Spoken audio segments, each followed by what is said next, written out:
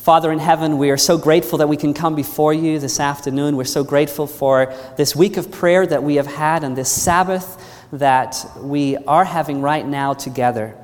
Thank you, Lord, that we can again go to your word, and I do pray that you will speak to us, that you will open our minds and our hearts, and Lord, that you will show us your will for our lives. Prepare us, Lord, as we are about to partake of the bread symbolizing your body and the grape juice signifying your blood, and as we remember what you went through for us 2,000 years ago. Lord, may this not just be merely a motion or a pattern, a religious activity, but may it be truly an experience, Lord, that brings us closer to you. For I pray this in Jesus' name. Amen. A couple of years ago, my wife and I were traveling on a plane, as we do often in our work. For the last 10 years, my wife and I have run a ministry together called Living Water. I haven't told you so much about that, but that's basically a traveling preaching and teaching ministry. We also teach at a Bible school in Norway. If, by the way, I can just put it here as a parenthesis, if you would like to know more about our ministry, you can go to our website, which is www.livingwater, one word, .no. And we have material there both in Norwegian, which won't help you so much, but we do also have a lot of material in English, or German, or Swedish, so you can choose your language. But for the most of you, English will be your first language or your best language. But you'll find a lot of material there if you're interested. We have videos, audio messages, Bible studies, also updates of where we are and what we're experiencing in the mission field in different parts of the world. So if you would like to follow along, you can check out that website, livingwater.no. Elsewise, you can also find me on Facebook. I'm not there very often, but I do post updates of experiences that we have in the field, so I'd love to keep in contact with you. And I always like to say wherever I go, if we don't meet again, let's make sure we meet at the Tree of Life. Amen? Now, we were on a plane, and we sit next to this man, and we get into a conversation, and of course, many times the question goes, well, what do you do for a living? And I always like to hear that question, because being a minister of the gospel, it's very easy to get right into a spiritual conversation. And so we got into a spiritual conversation, and this man, he said, and he was interested to talk about these things, and the conversation took a turn that we started to talk about the origin of life, and we shared some thoughts. My wife shared some thoughts about creation and what the Bible says, and he kind of paused for a moment, was silent for a moment, and then he turned to us and he said these words. He said, "All the Christians I know don't actually believe the Bible." And he said, I know a lot of Christians, but they don't actually believe what the Bible says. I mean, we were obviously sharing that we believed in a literal 6-day creation week, followed by a seventh day, a day of rest, and we were just sharing these thoughts with him. And for him, this was like, it startled him, because he had only met Christians that followed the traditional patterns, but did not actually believe this book to be true or to be taken literally. And I believe that there are a lot of people in the world like that, a lot of Christians in the world like that, and sadly a lot of Adventists like that.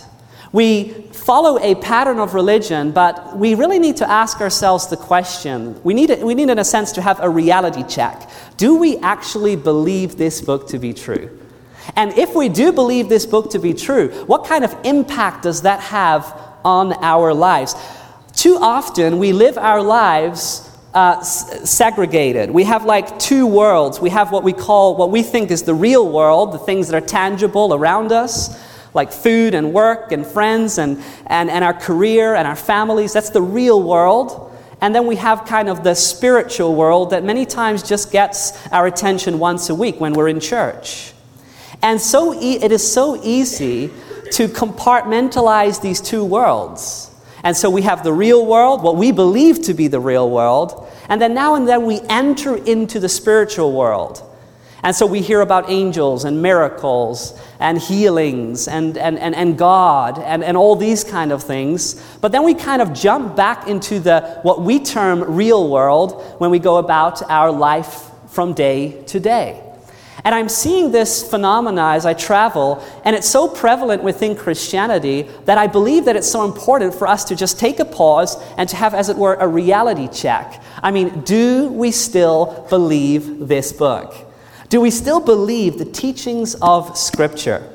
The late Methodist preacher Leonard Ravenhill, he put it this way.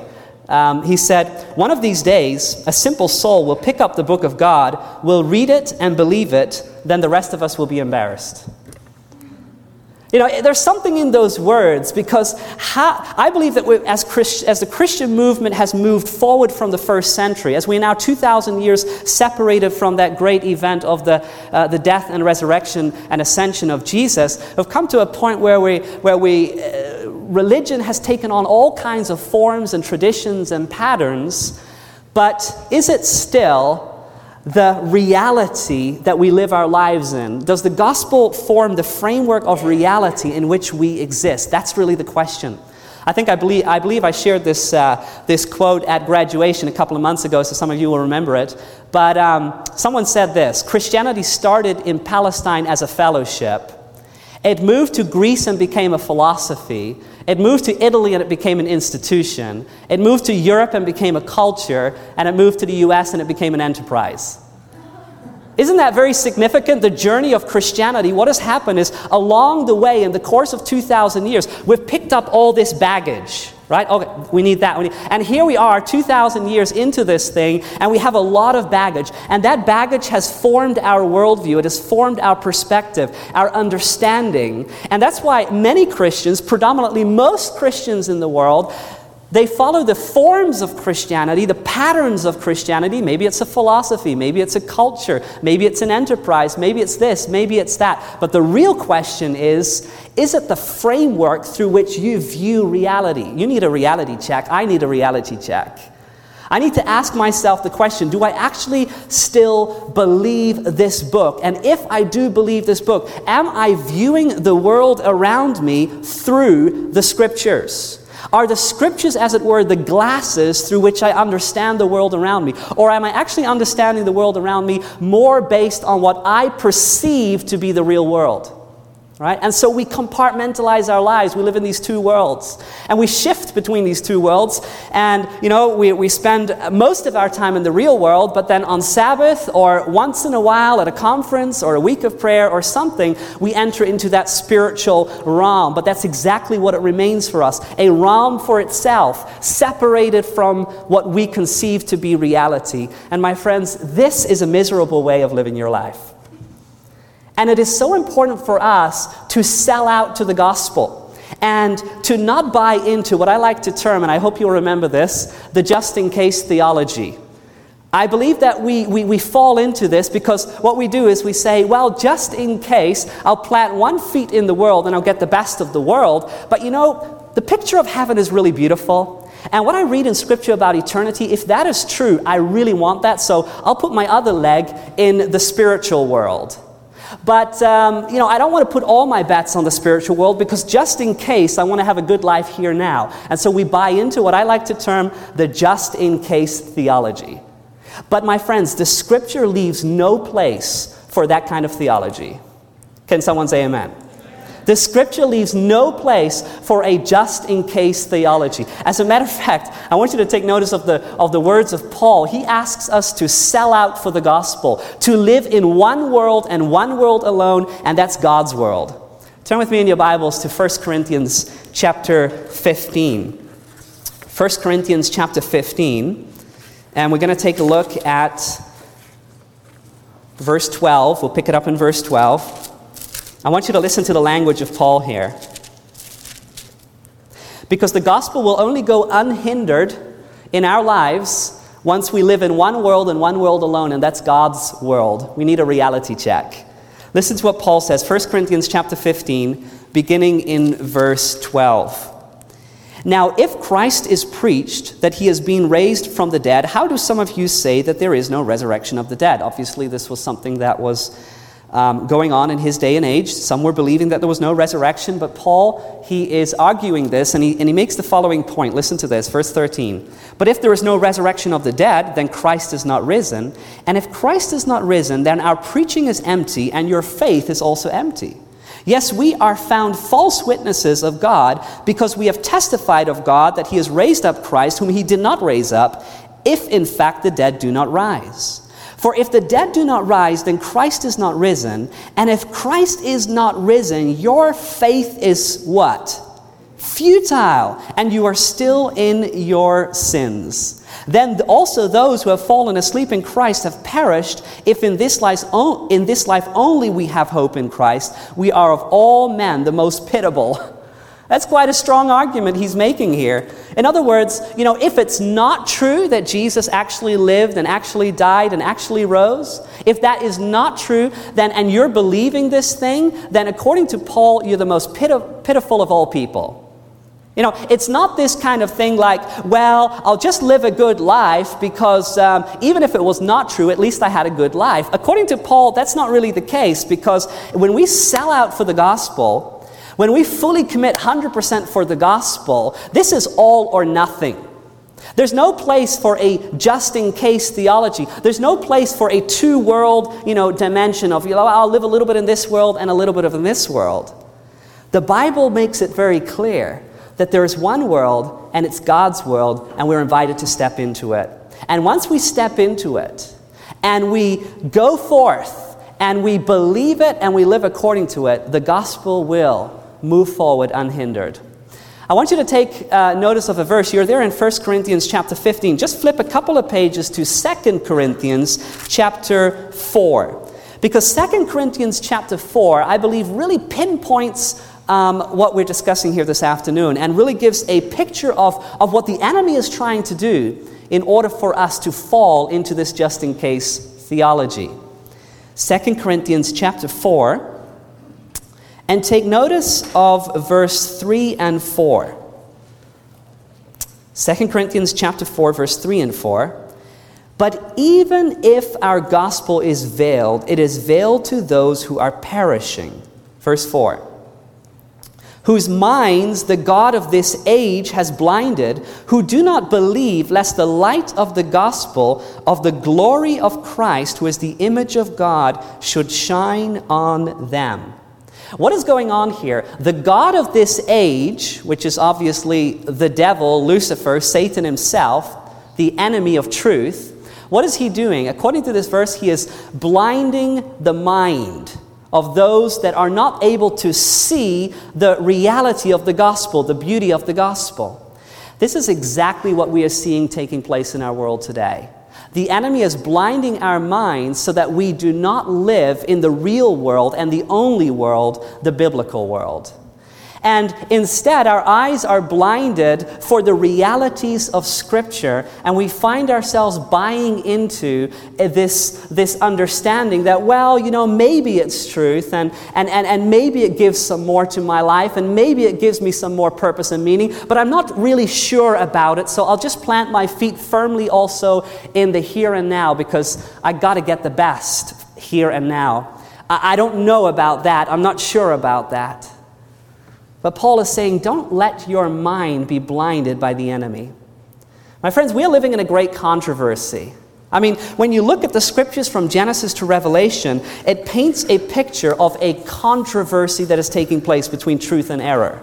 I mean, from the beginning, Lucifer in heaven rebelled against his maker. He fell. A third part of the angels were drawn into this rebellion.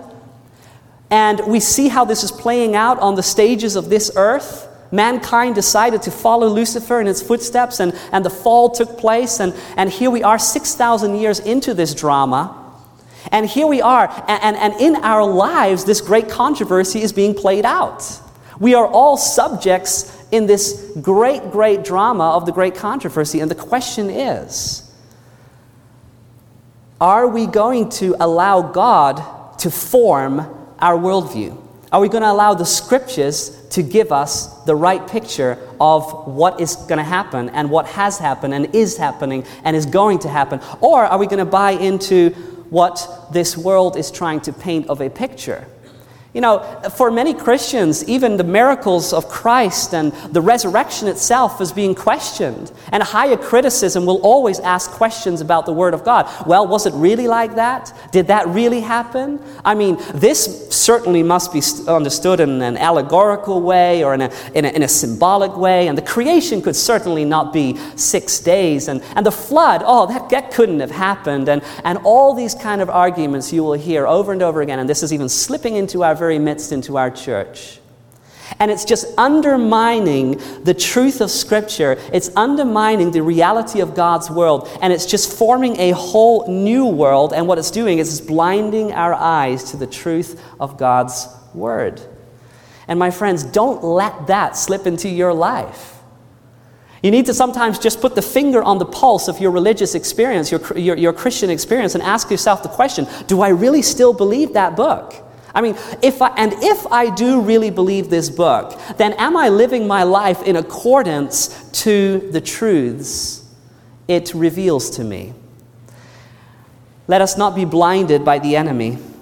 I want you to take notice in the same chapter here, 2 Corinthians chapter 4, of not only the reality of the great controversy, but it brings out here the reality of the world to come. And I love this passage here. Drop down to verse 13. Look at what it says. 2 Corinthians chapter 4, verse 13. And since we have the same spirit of faith, according to what is written, I believed and therefore I spoke. We also believe and therefore speak, knowing that he who raised up the Lord Jesus will also raise us up with Jesus and will present us with you. Now, Paul is not speaking here that maybe it will happen. Maybe there will be a resurrection. Well, at least I hope there will be a resurrection. That would be a good end to this great story. I've had a lot of difficulties in my life, and I would really like there to be a resurrection. That's not what he's saying. He's not even saying that I'm highly convinced that there's going to be a resurrection. But he says, I know there's going to be a resurrection. I know. And he says, I believe. I mean, there is certainty in his words. I don't know if you've realized this. I'm sure you have. But we are living in a world today where it's not very popular to be certain about things and really to be sure about things, because you should always leave a little room for doubt. You know, and what happens is we have all these assumptions, and they're only assumptions, and we find ourselves drowning in our own assumptions. And what happens is we basically wipe away our own foundation of reality because we don't dare to make any claims, because we're living in a world where it's not popular to make claims. It's not popular to actually believe something. Always leave room for doubt. Always leave room for another option. Always leave room for a possibility of something else. But that's not scripturally. I mean, scripturally, we are to believe it with all of our heart. Amen? I mean, we're to stand on something, a firm foundation. I mean, this is not just a book with good ideas. This is a book that is reality. Reality for every single area of our lives. It's not just some good counsel to how you can have a better health or a better financial situation or a better, whatever it may be. This is a book that paints the picture of what has happened in this world. The fall, creation, the fall, redemption, the final restoration of all things. My friends, it's a real picture. And sometimes we don't think about that enough. We just need to pause for a moment and have a reality check. Say, God, do I still believe it? Do I actually still believe every single word that comes from you? Yes, I do. I want to. And if we don't, then let's cry out, Lord, help my unbelief. Help my unbelief. Help me to believe this and to live according to it. Just think about the promise of eternal life. I mean, that just blows our mind when we really start contemplating it and thinking about it. God is going to restore all things. Sin is going to be removed. I mean, we're going to spend eternity with Jesus. I mean, have you ever tried to think about eternity? It's kind of difficult, right? Because for us, everything has an end. Just think of, it goes on, but then, there's that end there. It's beyond that, and it's beyond that, and it's beyond that. There's no end to it. And we will always be with our Savior. We will be in a world restored. No sin, no suffering, no pain. This is reality. And my friends, we're a day closer. We're a day closer. I mean, do you still believe it? Do you still hold on to that truth? Or has it kind of just become an assumption? Don't drown in the pool of your own assumptions. Rather stand firm upon the Word of God. Believe it, claim it. Have a reality check for a moment. And ask God to place these truths deep in your heart so that you with affirmation can say, God, I belong to you and I'm going to follow you. And let your gospel go forth unhindered. I don't want to live in two worlds anymore. I don't want to live in the one world of, what I perceive as being real and now and then just visiting this spiritual world. No, my friends, there's only one world, and that's God's world, and it's the world described in this book. And if we believe it, then what we're doing is entering into this story. Entering into the story and saying, God, use me. Use me as you used men and women of the past. Use me to be a voice for you. In this very same chapter, 2 Corinthians chapter 4, it gives us the call to ministry. And I want to end with these verses. I think they're so beautiful. Take a look at this. 2 Corinthians chapter 4, verse 7. Because even though God could send angels to perform the work of spreading the gospel, He has privileged you and I to take part in this. And I just love these verses here. 2 Corinthians chapter 4, verse 7. But we have this treasure in earthen vessels, that the excellency of the power may be of God and not of us. We are hard pressed on every side, yet not crushed. We are perplexed, but not in despair. Persecuted, but not forsaken. Struck down, but not destroyed. We have this earthen treasure. That's the treasure of the gospel.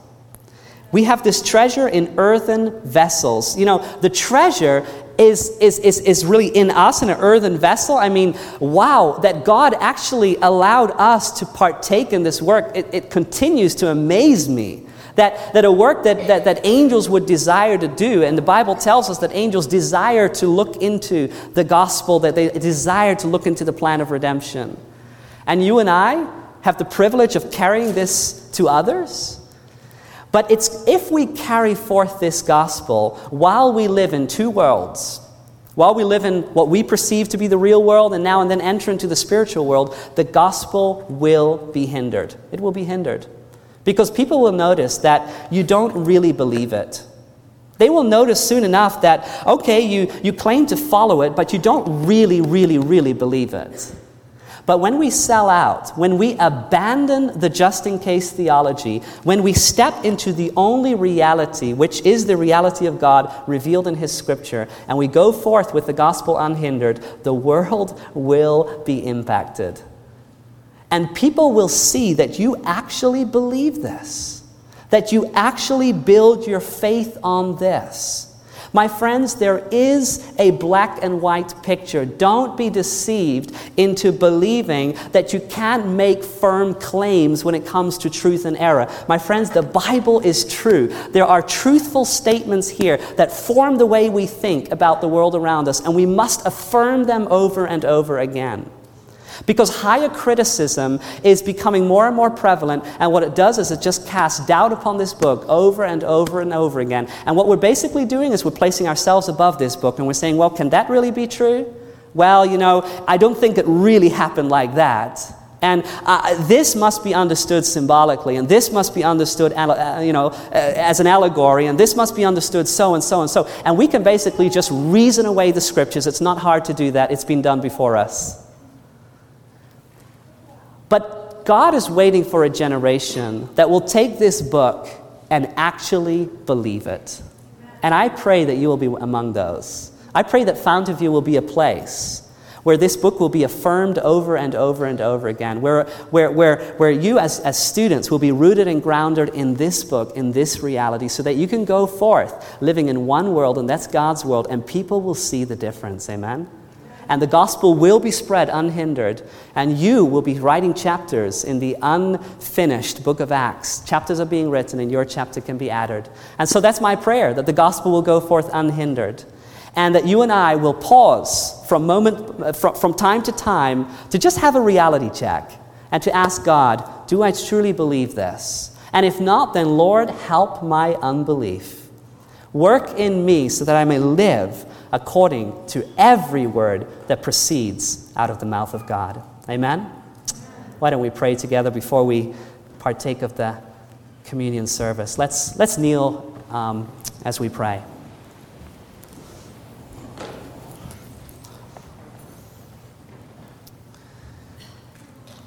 Father in heaven, we are so grateful for your word. We are so grateful for every single word that proceeds out of your mouth. Thank you for the scriptures that paint a picture of a world that has fallen into sin, and yet a world that is waiting for redemption and restoration. And Lord, here we are in the midst of this story.